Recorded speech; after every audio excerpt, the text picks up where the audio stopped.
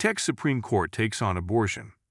The Texas Supreme Court heard arguments challenging the state's abortion laws yesterday, with 22 plaintiffs, including 20 patients and 2 physicians, arguing that the medical exceptions in these laws are too narrowed to protect individuals with complicated pregnancies.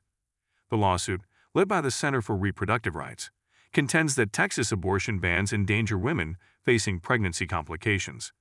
Texas Attorney General Ken Paxton vehemently defends the state's abortion laws, seeking the case's dismissal. The court will consider a temporary injunction that, if applied, would grant doctors greater discretion in performing abortions when a woman's health is at risk or when a fetus has a potentially fatal condition. The outcome could impact the extent of medical exceptions to Texas abortion bans. The case reflects an ongoing legal battle amid increasing plaintiffs joining to challenge abortion regulations in Texas. The Remnant's response. We have written before about the creative and deceptive naming of organizations like the Human Rights Campaign, People for the American Way, etc., and we can add the Center for Reproductive Rights to the list.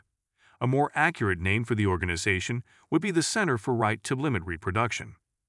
The Remnant understands that all life is valuable because of the divine imprint the Lord places on every life, irrespective of the effects of the fall on our physical being. Genesis 1:26 and 27. While it is appropriate to show immense compassion, Colossians 3:12, and sensitivity to parents who receive a negative diagnosis for their unborn or newborn child, the Remnant must always advocate for the dignity of the vulnerable child over the fears created by the special needs of their child. Proverbs 30:1-8 and 9.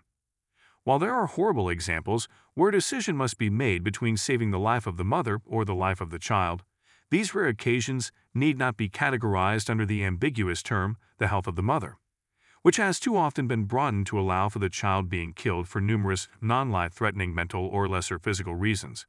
The enemy of life has long played with words to deceive us and advance the culture of death. Genesis 3:4-5.